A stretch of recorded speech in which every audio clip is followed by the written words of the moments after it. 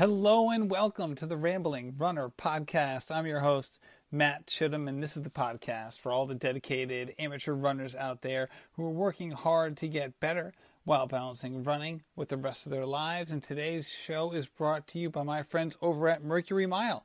Mercury Mile is fusing fashion and function for runners of all abilities, and all it takes is just 3 easy steps. Go to mercurymile.com, create your profile, add your sizes and preferences, and then you'll receive a box of goodies.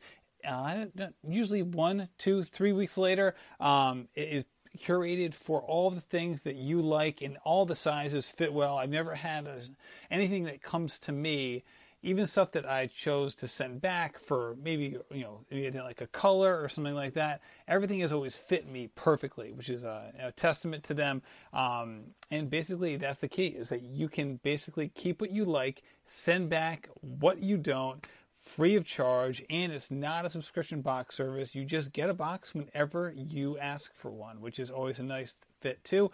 And you can save $10 if you use code RamblingRunner10 at checkout. So I'll save you $10 on the stylist fee. I can't recommend Mercury Mile strongly enough. I'm going to be ordering a new box very soon, so I have my fall gear ready to go. I didn't need any fall gear today, mind you. It was 88 degrees, 100% humidity. But 2 days ago, it was 60 degrees when I ran. So wide swings in weather, but cold is coming, whether we want it to or not, and you got to be prepared. So mercurymile.com, use RamblingRunner10 at checkout. So thank you, Mercury Mile, and thank you for today's guest, Ebony Blackwell. Ebony is a fascinating woman who has huge goals for the marathon. She wants to do 50 marathons in 50 states. So she's pretty early on in the process right now.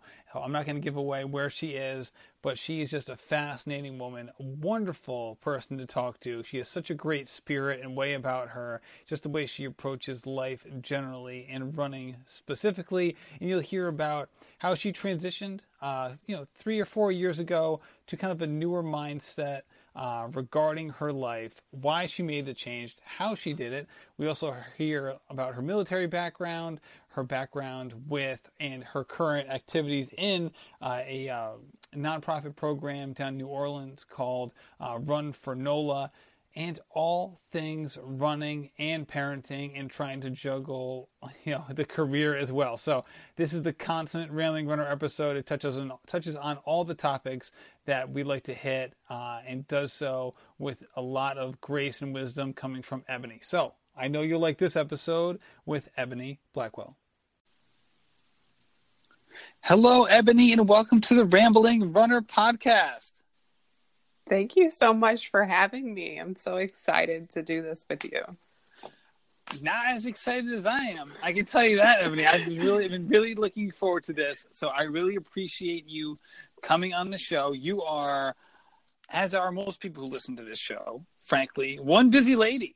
That's for sure. You have a very active and full and busy in the most down moments. So I really appreciate you coming on the show. I'll tell you what, you had one heck of an August. I saw you had 7 in August, which is a career high. So first of all, I want to say congratulations. Second of all, what are you thinking having a career high in running miles in August in New Orleans? Man, keywords in August and in New Orleans. Yeah, it was a crazy month. It's ridiculously hot. July and August are some of our hottest months here. It's not cooling off anytime soon. So knowing that I ran that many miles and was scheduled actually to run a couple of more, but had to scratch a couple of runs for different reasons, I was just in awe at myself and just sitting here wondering, how did I get that done in this heat?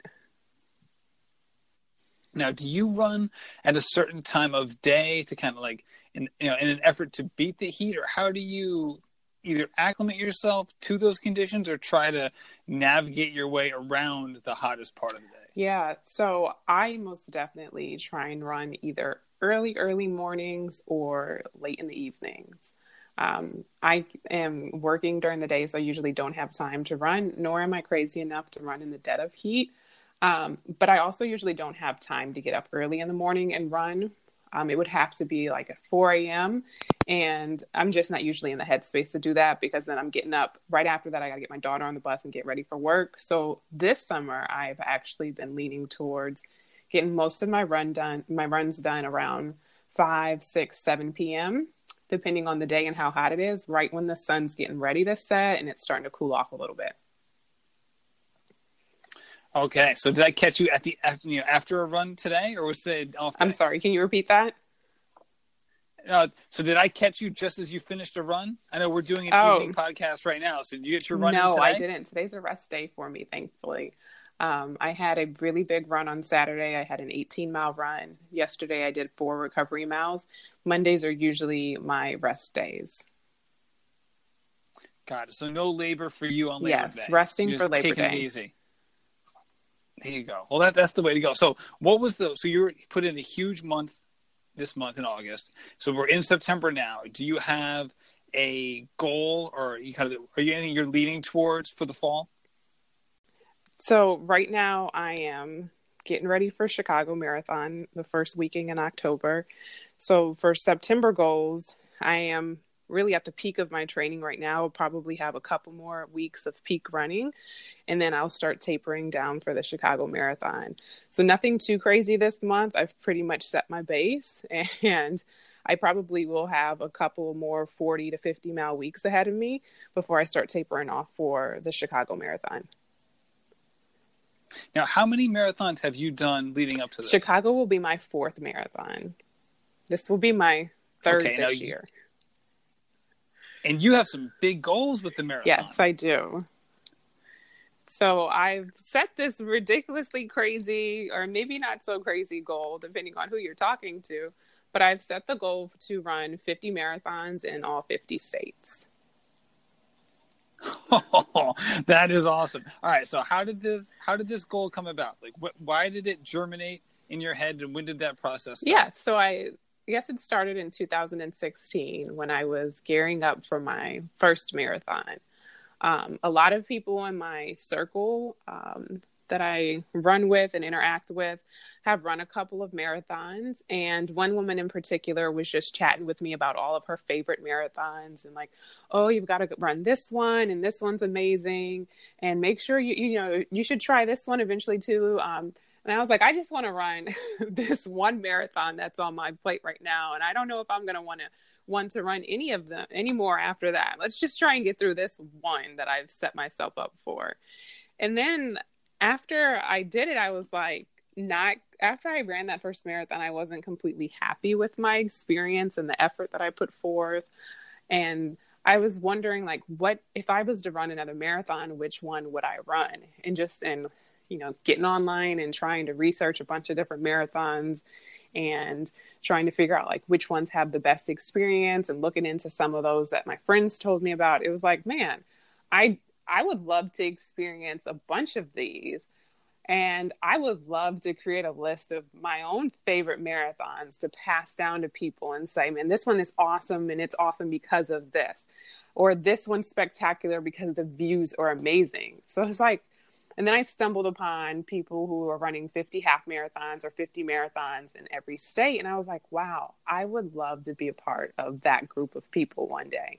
So I was like, why not? It's time to set some big goals and stop telling myself what I can and cannot do, because the marathon for so long was something like, wow, I can never do that.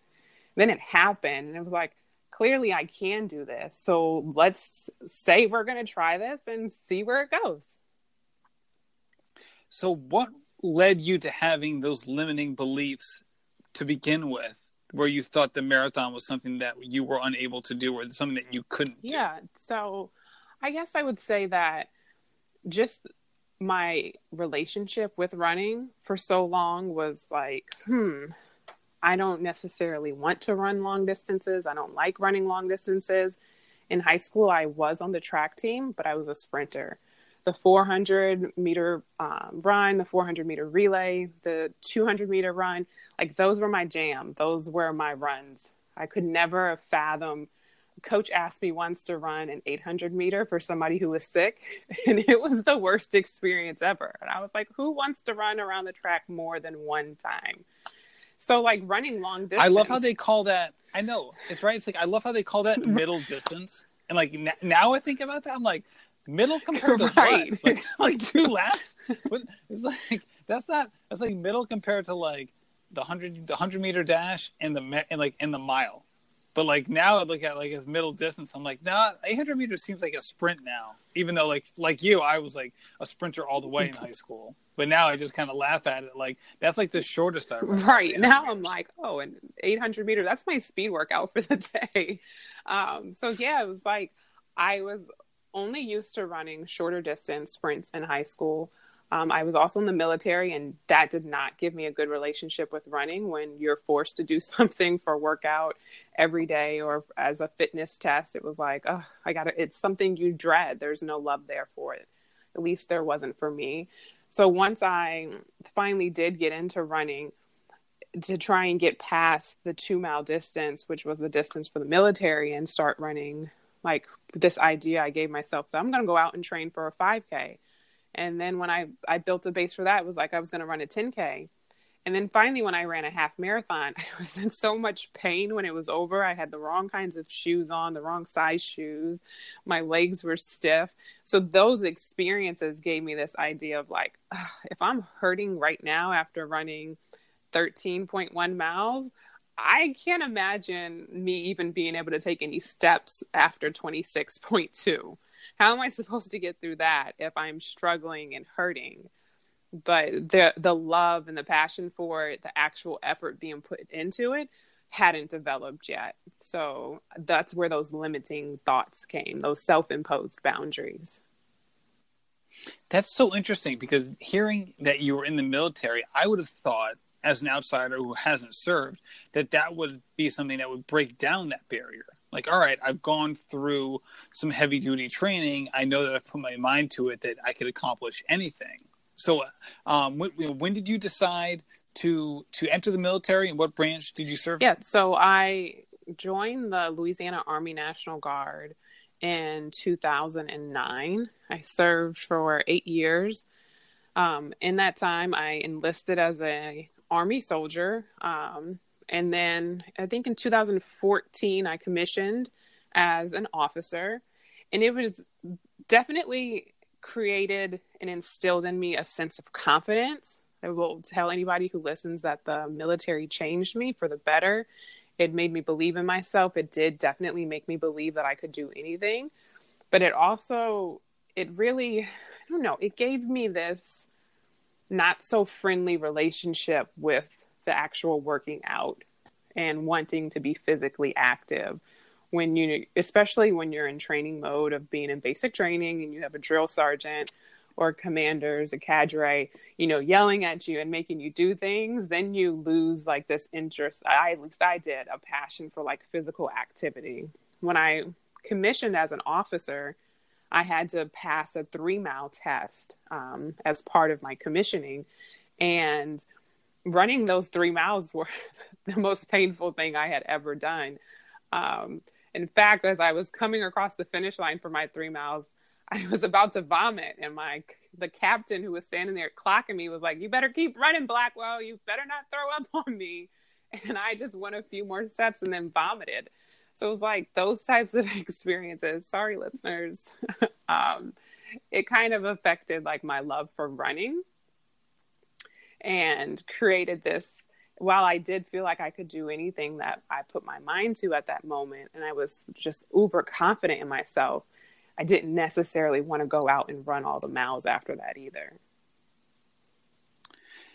Now, do you think part of that was because it was something you were being mandated to do as opposed to something that you were choosing to do? Obviously, you were choosing to be in the military, but in terms of like being mandated to do this physical fitness versus now you seem to approach running with like this, like almost like this full heart and like, sense of gratitude approach, where it seems like it's kind of like a very different, how you talk about running in those two contexts seem to be very different. It definitely is. I think that for a long time, when you look at it like, oh, I've got to pass this test and there's that pressure there, I think it gives you a bit of anxiety and put on yourself and the pressure to make sure that, you're staying in shape. You have to do this because you need to pass this test versus like in 2015, when I truly fell in love with long distance running. I was doing it as an escape from like everyday life and the stresses of like parenting, being a mom, working, and all of that. And it became like this space of freedom. Then I developed a passion for it because there wasn't anybody that was making me do it. I was going out there and doing it because it just made me feel really good inside. Got it. No, I know a lot of people can relate to that. That's for sure. So in your first marathon, you mentioned before that you weren't happy with the effort you put in the marathon. Would you mind explaining a little bit more about that? I ran my first marathon in early 2017. It was the Rock and Roll Marathon in New Orleans. And crazily, I trained for about 8 to 10 weeks for that marathon. And I had the best intentions to start training earlier in the year. I was going to start training in late October, and I came down with a really bad case of E. coli, was in the hospital, in and out for like a week in the emergency room. Nobody knew what was wrong with me. Just getting all these tests run and all these doctor's visits to these different specialists, and they really could never figure it out. So they just said, we think it might have been E. coli. Just really bad gastrointestinal issues. I couldn't eat well, and it affected my running because my stomach wouldn't carry me through running. I wasn't able to eat enough to sustain the mileage for running. So like then November came and gone, and it was actually Christmas Eve in December 24th. I finally said, I've already registered for this marathon and I don't want to back out of it. So let me get out here and see what kind of mileage I can put in, what type of base I could build. And even if I have to walk across the finish line, it's obviously not going to be my best effort at this point, but I want to at least say that I did it. So I had about 8 weeks from that day to train forward for it. And it was the most painful experience because you're taking 8 weeks to build mileage that you probably should have been taking at least 18 to 20 weeks to do, especially considering it was my first marathon. I just Googled like a 12-week training plan, altered it for myself, was not doing any type of strength training to go along with it. I was just trying to pack on miles so that my legs would be used to it on race day. And it was really hard to get up to those miles. So just the training effort that I put into it to get to it wasn't my best effort. Therefore, on race day, I also came down with a really bad case of plantar fasciitis from the training all the miles that I was putting on my body abruptly. And so on race day, I was in a lot of pain, and it took me about 5 hours and 11 or 12 minutes to get across the finish line. Miles 19 through 26 were some of the most painful miles I had ever experienced running. And you finished that and said, why not do 49 more? Right. That should have been the point where I just walked away and said, I'm done. But part of, like we were talking about earlier, of me knowing that I'm capable of doing anything that I put my mind to, and that if I actually put a better effort into this, I can probably do better.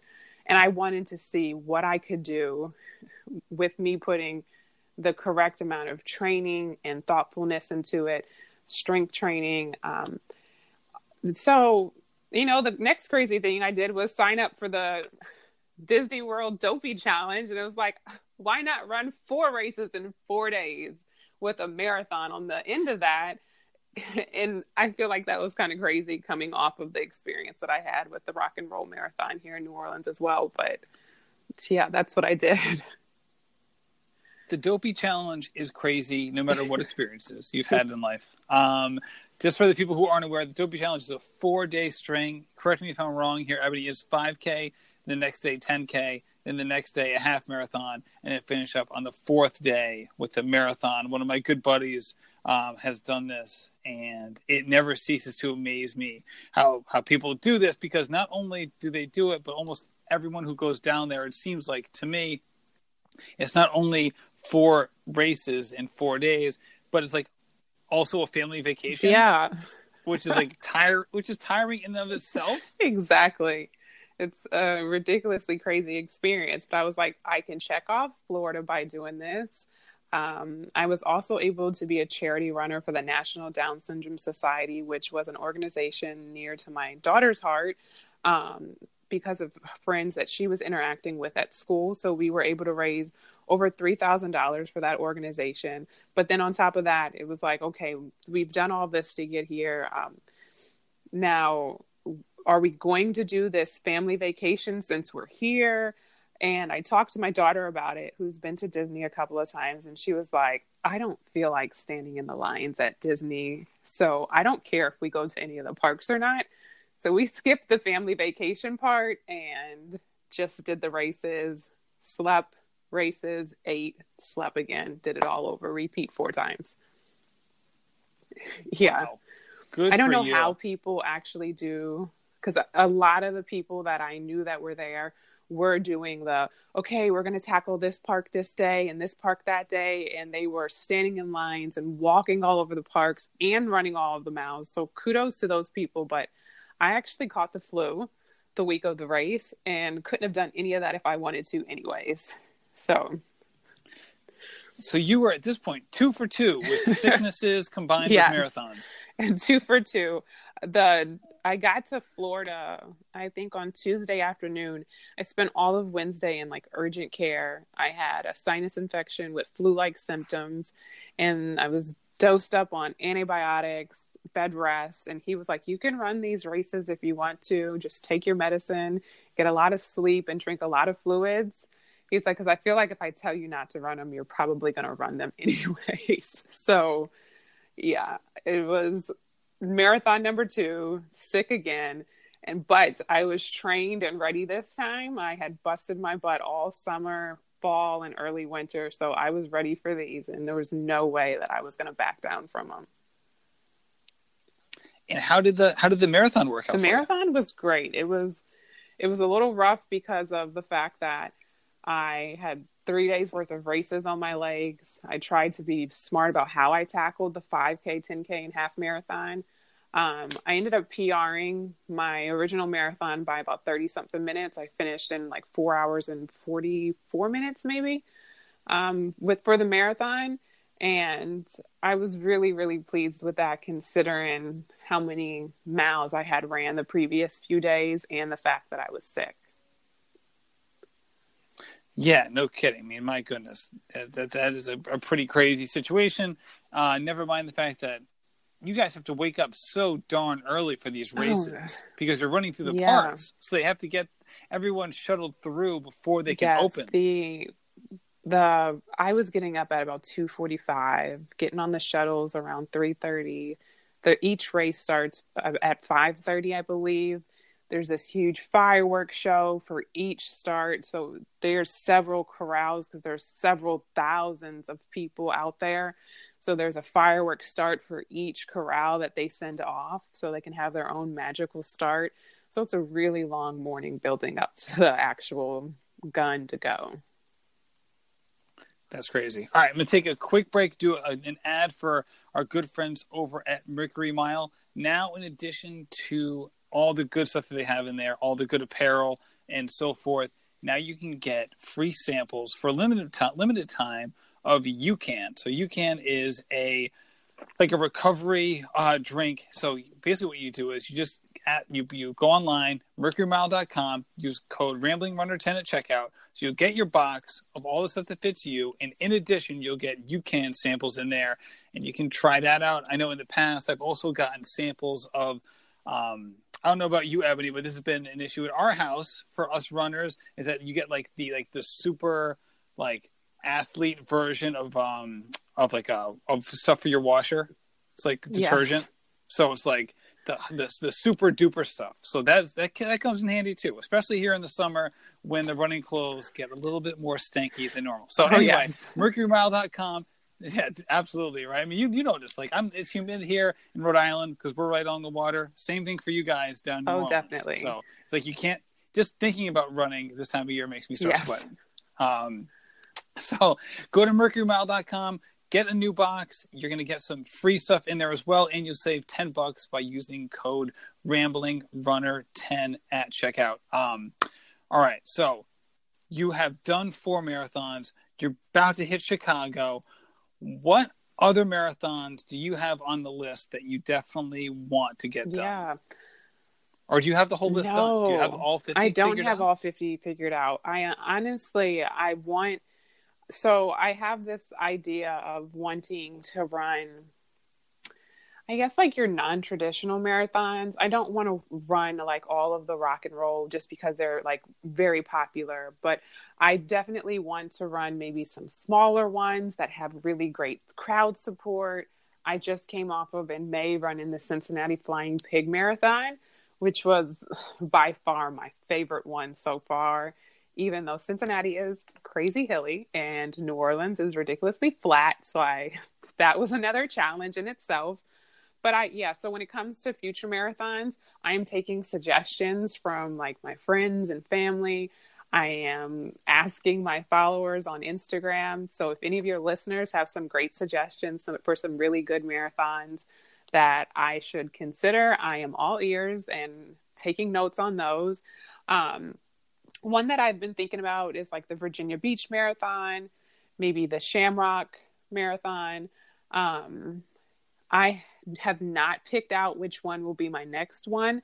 There's a couple in Mississippi that I'm looking at. I was thinking maybe it's time to do a couple close to home. Traveling can be extremely expensive going to all of these. So I was like, maybe I should knock out a couple where I can just hop in my car and make a weekend of it because they're right here next to home. So I'm thinking about maybe some of those for the winter or spring. But I have not solidified. I really am right now trying to put my focus on getting through Chicago. I have some goals for Chicago of what I want to hit. So I'm trying to think of Chicago as let's focus on this. Let's not get ahead of ourselves and think about what's next. And then we can adjust off of Chicago if we hit that goal or not, deciding on what type of marathon we should run next. All right, so let's hear them. Are you willing to tell us what the goals are, or do you like to keep those a little bit close? No, I don't mind. I've already shared it with like my Instagram world, and I tell my friends. I think it's really good to share goals because then you have a community of people that can help hold you accountable, can help support you. You'll have some of those that probably throw shots at you, but I feel like for the most part, I've had a lot of support and a lot of people cheering me on, telling me and encouraging me towards my goals. So for Chicago, I am trying to hone in on running a sub-4 marathon. I feel like it is finally in my grasp. I feel like I finally have established an understanding of the marathon. I've established a good baseline of mileage. I've put a lot of effort this training cycle into being intentional about speed workouts and really taking advantage of those easy days and rest days, incorporating my cross training and strength training into that. So my big goal for Chicago is to run a sub-4. I will be really happy if I can run anything below a 3 hour and 59-minute marathon. I love it. And you said before, you actually went into, when you're talking about your goals, potential goals coming up, you said, we have goals. So who's the we? So I think of myself, this community that I run with. But so I am running the Chicago Marathon with a really good friend of mine. Her name is Lorraine. She's also my strength trainer. So we have this amazing bond in running, and we're running the Chicago Marathon together. I don't think her goal is to necessarily run a sub-4 marathon. Her goal is more so to be there and support and cheer me on.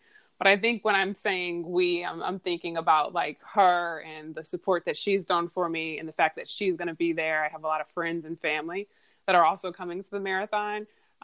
But yeah, so she's running that marathon and then she's turning around and running the New York Marathon a month later. So I think I'm tackling that we as her and I are going out there to tackle Chicago together. And you have a coach as well. Yes. God, is that Melissa Yes, Becker she is your is my coach? coach. This is the first time I've used a coach for marathon training. I honestly have been like a Googler in the past or reading a bunch of books, which I feel like a lot of people do and is perfectly okay. But from that, I wanted to try and work with a coach this time to see if where my head has been with my training has been on the right track and am I doing the right things. She's given me a lot of great guidance, incorporating speed workouts into my training, whereas before I was just going out and just running random miles and saying, oh, this day I'll run a little bit faster, when I really wasn't honing in on doing any type of specific speed training with like time goals and things like that in mind. Got it. Yeah, it definitely does help, especially when you have a situation where you're learning from somebody who's done it before, and anyone who isn't familiar with Melissa, she was actually a guest on this podcast back in January. Oh, awesome! And that was a very popular show that a lot of people liked, and she had a very similar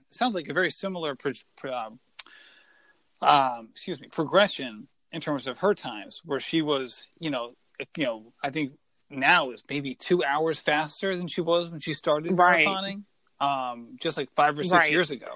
Definitely. And that's one of the reasons why I wanted to work with her. I was following her for a while on Instagram. I loved her story. I loved that she was a woman.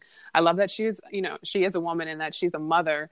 So it was like, I feel like she can definitely understand what I'm going through day to day and the things that I have on my plate. And then she like dominated the Boston Marathon this year. So it was like, I really want to reach out to this woman and see if she wants to work with me. And it's been really good. She's been very encouraging. We had a chat the other day and she told me that I was nervous about whether or not I was going to run this sub-4 in Chicago because it's so hot here and it's really hard to hit those paces that you need to hit in this heat and humidity. And she was like, Ebony, you were right on your paces. You're killing these speed workouts. She was very encouraging about the fact that she did not see a reason why I should not go to Chicago and run a sub-4. So it's been really awesome working with her. It's true, man. These summer workouts can really play mind games with you, in terms of trying to hit like the proper steps on the way to an ultimate goal, especially, and everybody's different, but I feel like everyone has the parts of training that they do better than others, right? So like for me, like I'm much better on the track than I am as a tempo runner. I'm just going to assume that you're the same way as a former high school sprinter. So maybe you're better on the track than you are like, hey, 5 mile tempo today.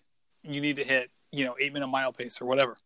So which workouts for you have been, have come a little bit easier than others? Yeah, I would agree. I think the track workouts surprisingly have been amazing for me this cycle when I wasn't expecting them to be, because I haven't been on the track like that in decades, it feels like now. And when I have been running, I haven't been putting intentional efforts into like doing 400-meter repeats or anything like that. So I was worried about that, but the track workouts have actually been spot on.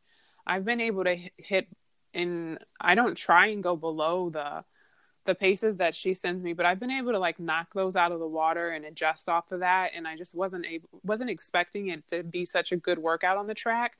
But I realized when I got there, like that's where I felt at home at. And then I know it's because of my past workouts and my past history in high school of being a track athlete. So yeah, most definitely. It's much easier and welcoming. I can wrap my mind around, okay, I need to get around this track one time, or this is 2 more laps around the track. I can do this. Even when I'm out doing those long tempo runs, when I break my miles down, I'm like, okay, 2 laps around the track, 3 more laps around the track. And that's how I try and get myself through my mileage, even when I'm trying to do those longer tempo runs.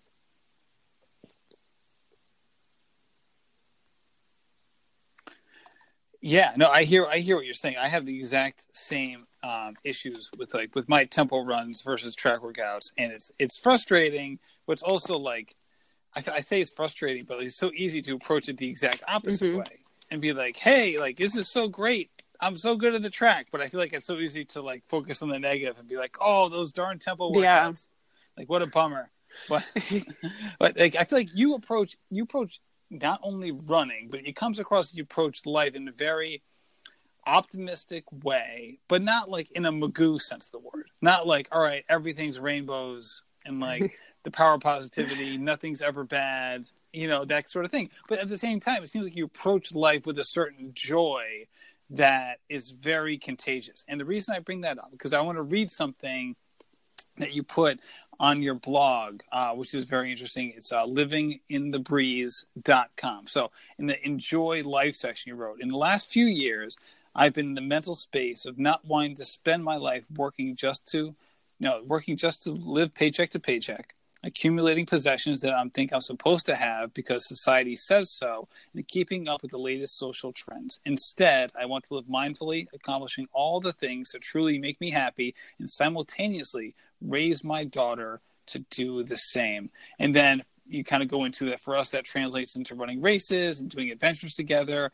We live a busy life, but it's also amazing. And then you talk about the various things that you do professionally and philanthropically. So what was the shift in you that brought about that realization that you wanted to live? You've used the word intentionally a lot in this episode. So to live in a very intentional manner towards the lifestyle that you envision for yourself. Yeah. So I think the shift came in late 2015. I think it coincided with my picking back up running and trying to find ways to find like clear mental headspace and be happier. Around that time, I started meditating more. I also started seeing a therapist because everybody should have somebody to talk to. I was struggling with things like with the military. Was I happy with my job? So I started sitting down and meditating and trying to find just like quiet spaces in time. And I found this shift of like when I feel like you attract energy that you send out into the universe, as cliche as that sounds, but I found that when I was like had this type of mindset and I tried to pursue life with this type of intentionalness, that things just flowed better. Life just felt better. When you have this mindset that I'm going to try and not get upset because I'm not perfect and things do upset me and everything's not all sunshine and roses all the time. But if I'm going to try and not let things that I cannot control upset me, I'm going to try and see the good in people and the good in the things in the world. So when I started trying to do more of that and spend time in that headspace, I just overall started feeling better about myself, better about the things that I was doing. Volunteering with this local nonprofit called Youth Run NOLA that I actually work for full time now. But when I started volunteering for them and like putting my energy into somebody else, other people's kids, into the community, I just started really feeling better. So then I realized I needed to stop doing the things that I thought I was supposed to be doing and start doing more of the things that just genuinely made me happy. I needed to stop like waiting around for certain dates to happen, or I'm going to go do this when I find a friend who wants to go do it for me. And I started doing more of, well, I'm going to plan this hike or this walk through the park this weekend, and I'm just going to do it. And when people ask me what I'm doing this weekend, I'm going to let them know. And if they want to come with me, they want to come with me. If they don't. And then I started doing more of the things by making those plans. I was able to do more things that made me genuinely happy and stop doing things for other people or because that's what I thought you were supposed to be doing, if that makes sense. Oh, it most certainly makes sense. And when you started that process of being more mindful and introspective, what were some of the things that maybe before would set you off, kind of set your emotions going negatively, that you realized, all right, I can handle this better now. I'm not so negative in my reactions. I know, like, for instance, for me, if I'm stressed or underslept or, a variety of other things, I know the one thing that is always the obvious tip-off point is that, like, I get more negative with my kids than I probably need to be. If like something happens or they do something, it's like, all right, that obviously is annoying, but I don't have to react like that. I can approach this better. Like for you, what would be an example of that you were able to overcome? Yeah, I think making sure that I guarded myself from the energy other people were putting out into the atmosphere, just because like other people's negativity and other people's bad moods and things like that would just set me off. Or if somebody was just being rude or obnoxious, things like that would in the past would have probably made me like snap and want to like tell them about themselves, or like just get irritated with by myself because of the things that were going on or the interactions I was having with other people. And now like something will happen and I'll tell a friend of mine like, oh, that's not even worth our time or energy. We're not doing that. Like, for example, my daughter's school bus has been having the craziest issues where... Yes, it has. I've been following this on Instagram stories. This is crazy stuff. Like the school bus just hasn't been coming some mornings. It told us to be out there at 6:40 and it just wasn't showing up. And then I decided to go out there really early one day and realized that it had started coming at 6:28 with these very specific numbers. It's coming now at 6:28 with no notification to us parents to be out there earlier. And I was telling my friends about it and they were like, you didn't like fuss at the bus driver? And I'm like, that's not the bus driver's fault. That's the bus hub who should have called us. It's the bus company who should have let us know those things.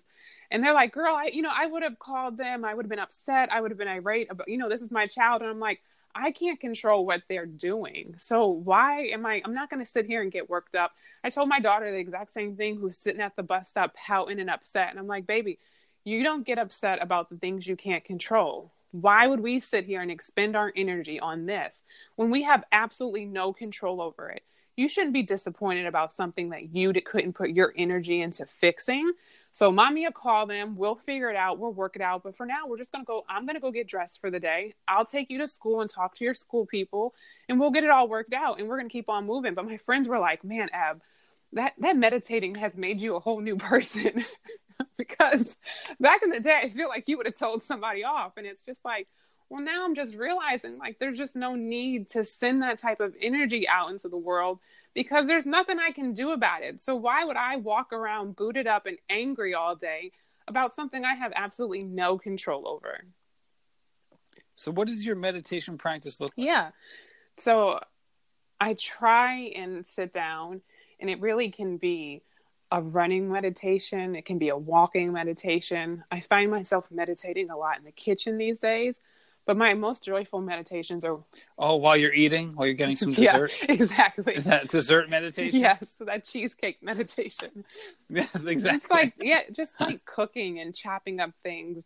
I find that anytime you can just be peaceful and sit and be mindful, pay attention to like the noises that are going on around you, or the actions that you're actually doing, and put your mindfulness into what you're doing instead of letting your mind wander, which is what meditation is truly about to me, then that any type of activity that you're putting your mindfulness in can be a meditation. My favorite way to meditate, though, is to go into my yoga room here at home, which is just a bedroom that we had nothing in. So I designated it my yoga room.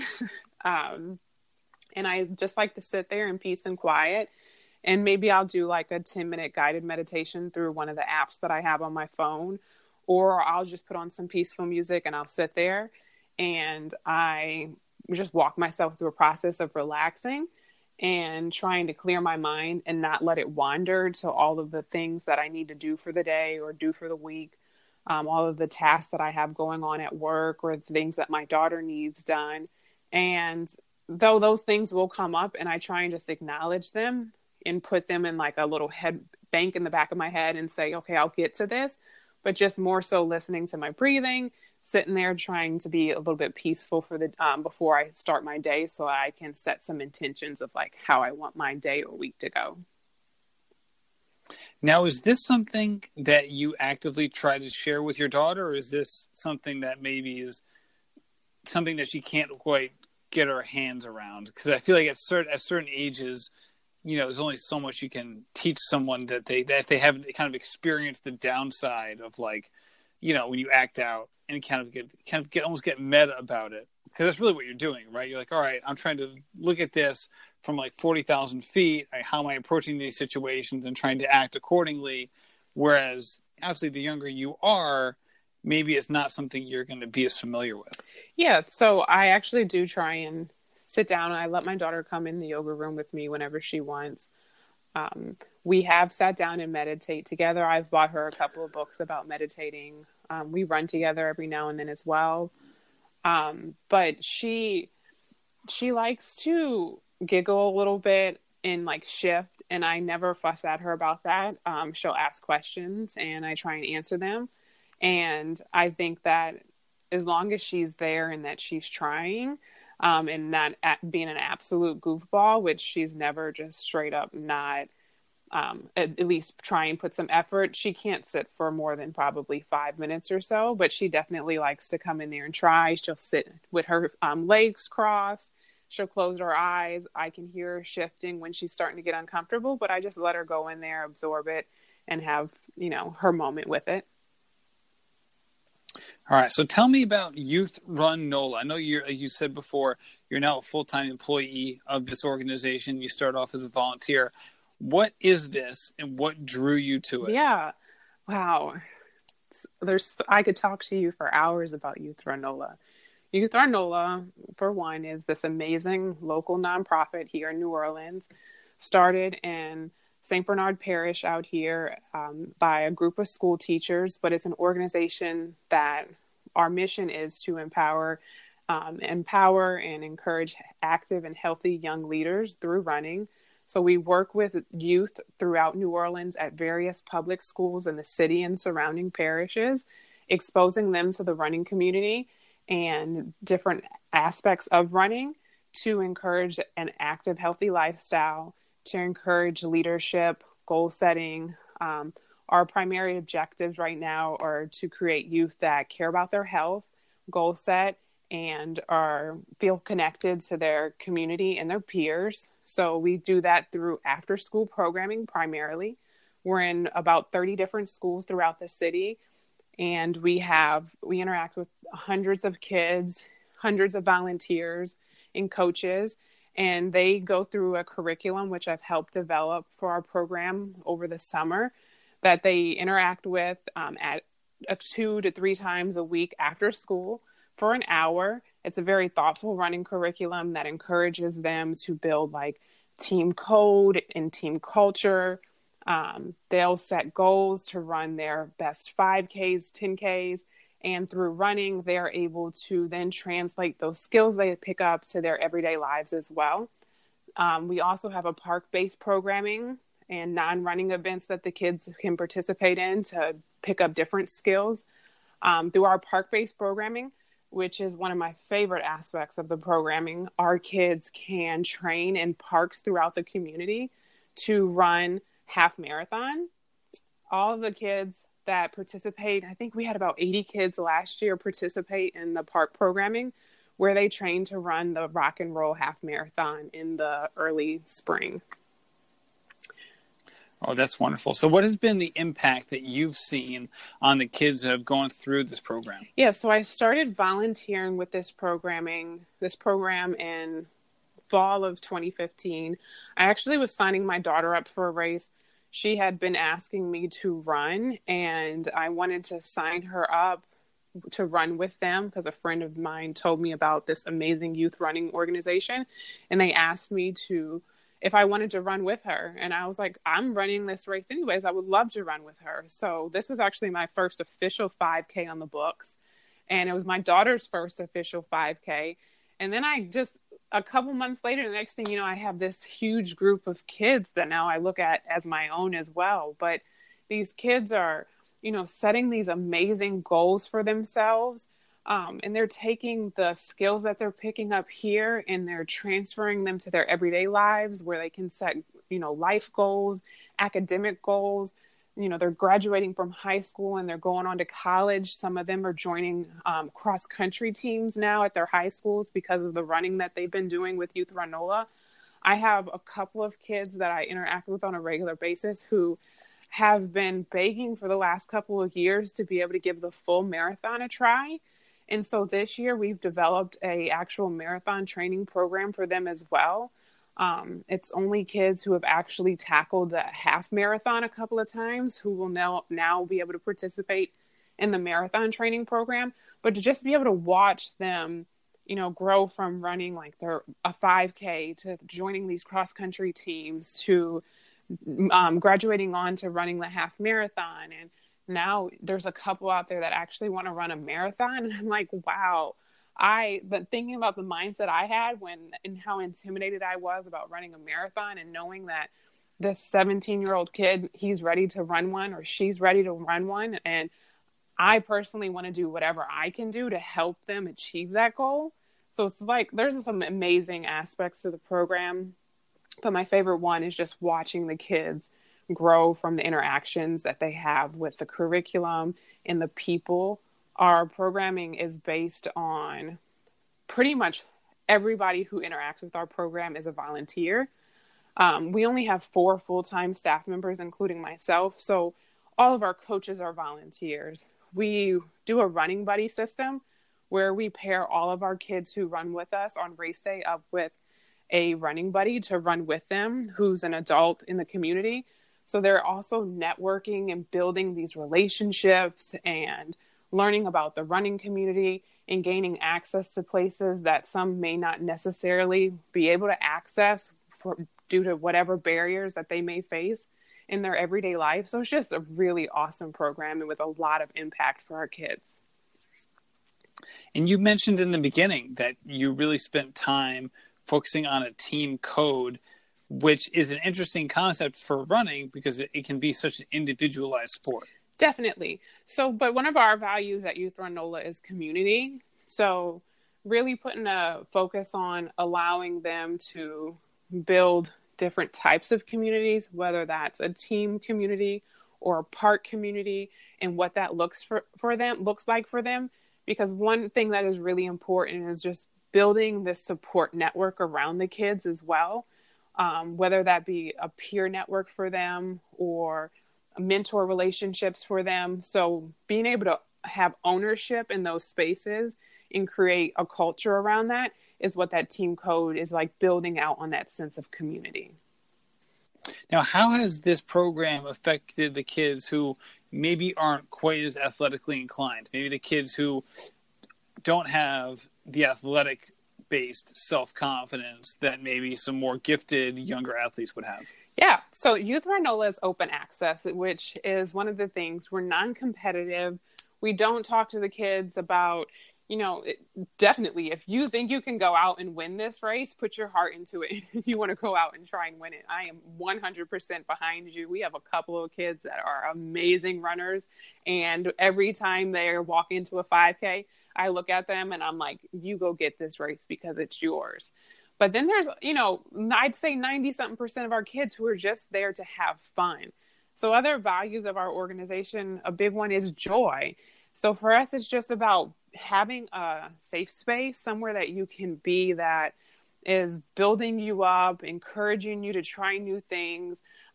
My daughter is not athletically inclined, but she has, bless her heart, but she's been running with Youth Run NOLA now since 2015.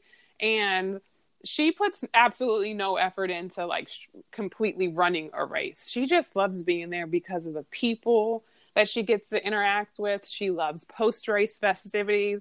But, my daughter Charm, she'll skip through a race. She'll jog a little bit. She'll walk and point out some things to me while we're running. And then there's some races where she'll run it completely through.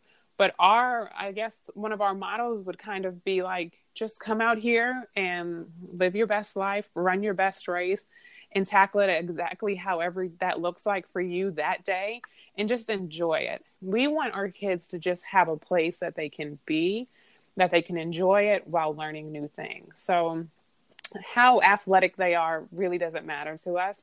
It's more so about just exposing them to new experiences.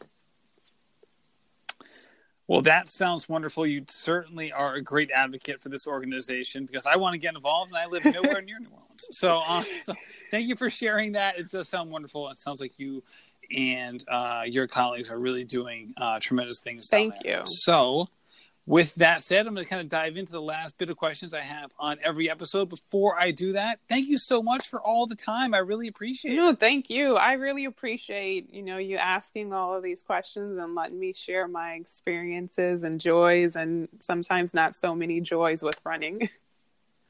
Yeah, I've definitely experienced both of those. That's for sure. All right. So when you're out on a run, are you wearing headphones or no headphones? It depends. I find myself more and more accidentally walking out of the house without headphones. I ran my last marathon without headphones, and it wasn't as bad as I thought it was going to be to run 26.2. I just was nervous before the Cincinnati Flying Pig Marathon. I thought I had everything with me, and when I got in my Uber to go to the race, I realized I did not have my headphones, and I was like, oh, this is going to be a really interesting 26 miles. But ever since then, I find myself like, oh, if I don't have them today, that's okay. Sometimes I use that to try and really pay attention to my surroundings and think about things. But I try to, especially on those longer runs, bring my headphones so that I can listen to music or a podcast to help get me through it. There you go. So that's the second part. What do you listen to? What podcasts and what music? So I've had taken this fascination lately with the My Favorite Murder podcast. It's a true crime comedy podcast, and it's quite interesting. It's two women, and they're telling about their favorite murders. They go over different like unsolved and solved crimes that have happened all over the world, and they try and make it as light as possible as you can talk about things like murder and different types of crimes. But it's definitely interesting, although maybe making me a bit paranoid on some of my nighttime runs. But it's a definitely interesting comical / serious podcast. So if you haven't heard of it, My Favorite Murder, you could give it a look. No, it's funny how you mentioned it, how like it affected some of your nighttime runs in the dark, because that happens to me all the time. Not necessarily with podcasts, but if I watch a movie that has a little bit of a horror or like suspenseful or mysterious element to it about the dark, and then like I always run in the dark, and like it affects me every time. Like I didn't go on the bike path the other day and just stayed on the main road. So I'm like, I'm just sitting near the streetlights this morning. Like it's like so random. Like it's like, something could happen on the street too. You know what I mean? Like it was completely illogical in terms of like what I decided was safe and what was not safe. But in the moment, it was just like gut feeling. But I know it wasn't really like one of those gut feelings like, oh, my instinct is always right. It was just like completely a byproduct of some crazy show I watched. Definitely. I was running Saturday morning. I started running at 5 a.m. So it was still going to be dark for another hour and a half. And I was just like, I'm going to take all of my lights with me, and I'm going to not listen to the murder podcast until the sun comes up, because I don't want to be out here too paranoid. And then I was thinking about, they always say in the podcast, it's your neighbors, the people who you're least expecting. And I'm running by myself as well that morning. So it was like, oh my God, what if something happens to me? Because it's somebody I wasn't expecting. It's so funny because like they always say that like it's the people, or like you're more likely to get in a car accident 3 miles away from your house. And it's like, yes, but that's where I drive 99% of the time. Right. So yeah, like it's like, yes, it's most likely to be your neighbors. Like, yeah, but those are the people who see you the most too. You know what I mean? So, right. Like, I don't know. So it's like, I feel like it's an interesting stat until you dive into it and you're like, well, I guess that makes sense. Like how many people, I don't know. Yeah. It's like those of you who know you, and like you drive, you're mostly a car accident in the places that you drive. Exactly. Yep. All right, so I'm going completely off topic there. All right, so what is some advice that that you give others, but that you have trouble following? So I maybe the comparison trap. I talk about this a lot on my blog and like all my social media, and I tell my friends it's not to get caught in the comparison trap of like looking at social media and what everybody's, how they're displaying their life in that Squarespace, or, this person's running this many miles and you're doing, maybe less than that. And you're like, man, maybe I didn't do enough, or maybe I should be doing more, or maybe I should try the way they're doing it. So and that can be about running. It can be about everyday life. Sometimes I feel that way about parenting, and I'm looking at people and I'm thinking, oh man, they're doing that with their kids. Am I not doing enough? Or their kid's getting straight A's and my kid's a solid C student and really happy about it. Am I failing at something? So I I tell people all the time not to get caught in the comparison trap, but it's definitely easy to do and something that I have to be mindful and intentional about not doing myself. Yeah, I think that affects a lot of people. And, it's not like only social media that, this has been going on for millennia, but in the age of social media, there's just more people to compare yourself to. Yes, definitely. As opposed to just like comparing yourself to the 5 people you see every day. Now it's like comparing yourself to 500 different people that you see every day. Exactly. All right. So so if you could run only one more race the rest of your life, but you could run it every year, what race would that be? I would go back and run the Cincinnati Flying Pig every single year. You complained so much after that race. I am surprised. You did this whole Instagram story on the hills that had me dying laughing after that race. Man, the hills were torture. And I've only run four marathons. This will be my third marathon this year with the Chicago Marathon. So I've run 4 marathons total, but the support that I saw in Cincinnati at that marathon in comparison to even my own hometown of New Orleans, in comparison to, Disney World, and you're thinking this is going to be the most magical race ever. Disney's my least favorite, but that's a story that will probably make a lot of people not like me because everybody likes Disney. But Cincinnati, you have crowd support through all 26.2 miles. The spectators in Cincinnati, the towns that you ran through were amazing. People, I high-fived so many kids on that course. I went into that knowing I wasn't trying to race it. I wasn't trying to PR, even though I did PR it even on the hills. I went into that one with the mindset of, I really just want to enjoy this. So I was thinking about my Youth Run NOLA kids and all the half marathons that I've run with them. And I was thinking, I just really want to go out here. And every time I see a kid, I'm going to try and high five that kid on the course. And there were a lot of kids just on the course handing out cookies. They hand out bacon. They were handing out licorice and the jellyfish things. I mean, the spectators were there, and they were there through all 26.2 miles. That's not even something you see in New Orleans. The first half of the New Orleans rock and roll is amazing. The second half can be kind of lonely because the crowd support dwindles off and you feel like you're just out there by yourself. Running through Disney, it's a lot of parking lot, but Cincinnati was amazing. And even though the hills were incredibly hard, I do like a good challenge. And I would love to go back and run Cincinnati a couple more times to see if I could try and get better and better in tackling those hills. But you're right. I complained. I did. Those hills, every time I see a big hill now, I'm like, oh my God, I'm going to walk up this hill because Cincinnati, it left me with some trauma. There you go. Actually, I did a podcast last night with a woman who was talking about Chicago, and she says that, and she was saying that there's a hill near the end that if you just ran it on a normal run, you wouldn't think anything of it. But because it's the end of the marathon, it feels like it grows in stature by like 10 times. Oh, man. I'm not looking forward to that then. FYI. Just going to throw that one out there. Just so you're prepared. But she said it because she's like, if you look at a map, you would never be like, oh, man, that's a killer. Yeah. But then it's like, at mile 25 or whenever it is, she's like, it certainly feels that way. Definitely. That's for sure. I looked at the maps for Cincinnati and I went in prepared that, okay, this is a hill. But then their description is, gently rolling hills for the second half. And I was like, you guys lied. These are not gently rolling hills. They just keep coming and coming and they won't stop coming. But it's done now and it's in the books, and I would go back and run it year after year if that was the only race. If it was just the races that I have experience with now, it'd be the Cincinnati Flying Pig Marathon. There you go. All right. Other end of the spectrum. What's the bucket list race for you? Bucket list. I don't want to be cliche and say Boston, but Boston is actually what spurred this. It helped spur my desire to want to do better. I had friends that had qualified for the Boston before I even knew what qualifying for the Boston Marathon looked like. So when we looked up the qualifying times, and I was like, holy cow, how am I supposed to qualify by running that time?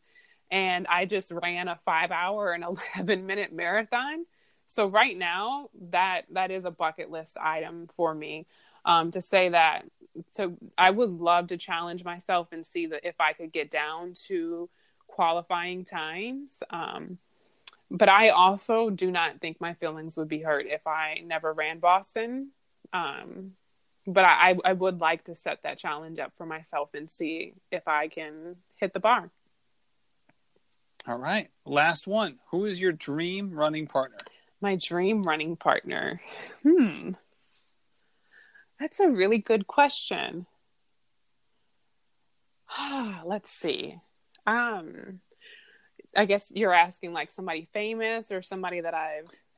It doesn't... You can take it any direction you want. I've had people say they've been like, all right, my 3-year-old son when he gets older, to like one person said Ellen DeGeneres. Okay. You can go in a lot of different directions. That's great, because I was just thinking, she tells me no all the time, but I would love to see my daughter run a half marathon with Youth Run NOLA one day. I would love that when she's much older, if her and I could run one of my marathons together. That would really make my day if she joined me on one of the marathons, one of my 50 that I'm trying to tackle. My daughter has a love-hate relationship with running. She mostly just does it because she, like I said before, with Youth Run NOLA, she likes to go out and hang out with the people and the crowd. She gets energy off of other people and things like that. When I ask her if she ever wants to run, we've run 5Ks together and 10Ks together, but I would love to be able to run a marathon distance with my daughter one day and share that moment together. Wonderful. Thank you so much for coming on the show, Ebony. I really appreciate it. Thank you for having me. I really appreciate being here and sharing my story with your listeners. Thank you. Wonderful. All right. I'll talk to you later. Thank you, Ebony, for coming on the show. I had such a good time recording this episode, and thank you, Mercury Mile, for sponsoring the show. Go to mercurymile.com to get your box of running goodies, and you will be glad that you did. You'll get some good apparel. You'll get Generation UCAN as well, as I mentioned in the mid-roll ad, which is always good stuff, and you never know what you're going to get in one of these boxes. That's kind of the fun part about it, is the spontaneity. So also, if you want to check out more from Ebony, you can go to livinginthebreeze.com is her blog. I'll also have the Instagram handles for her and for Run for NOLA in the show notes. Thank you so much, Ebony. This was just so wonderful. And thank you, the listeners, for sticking around. I really appreciate it. Thank you for continuing to share the show.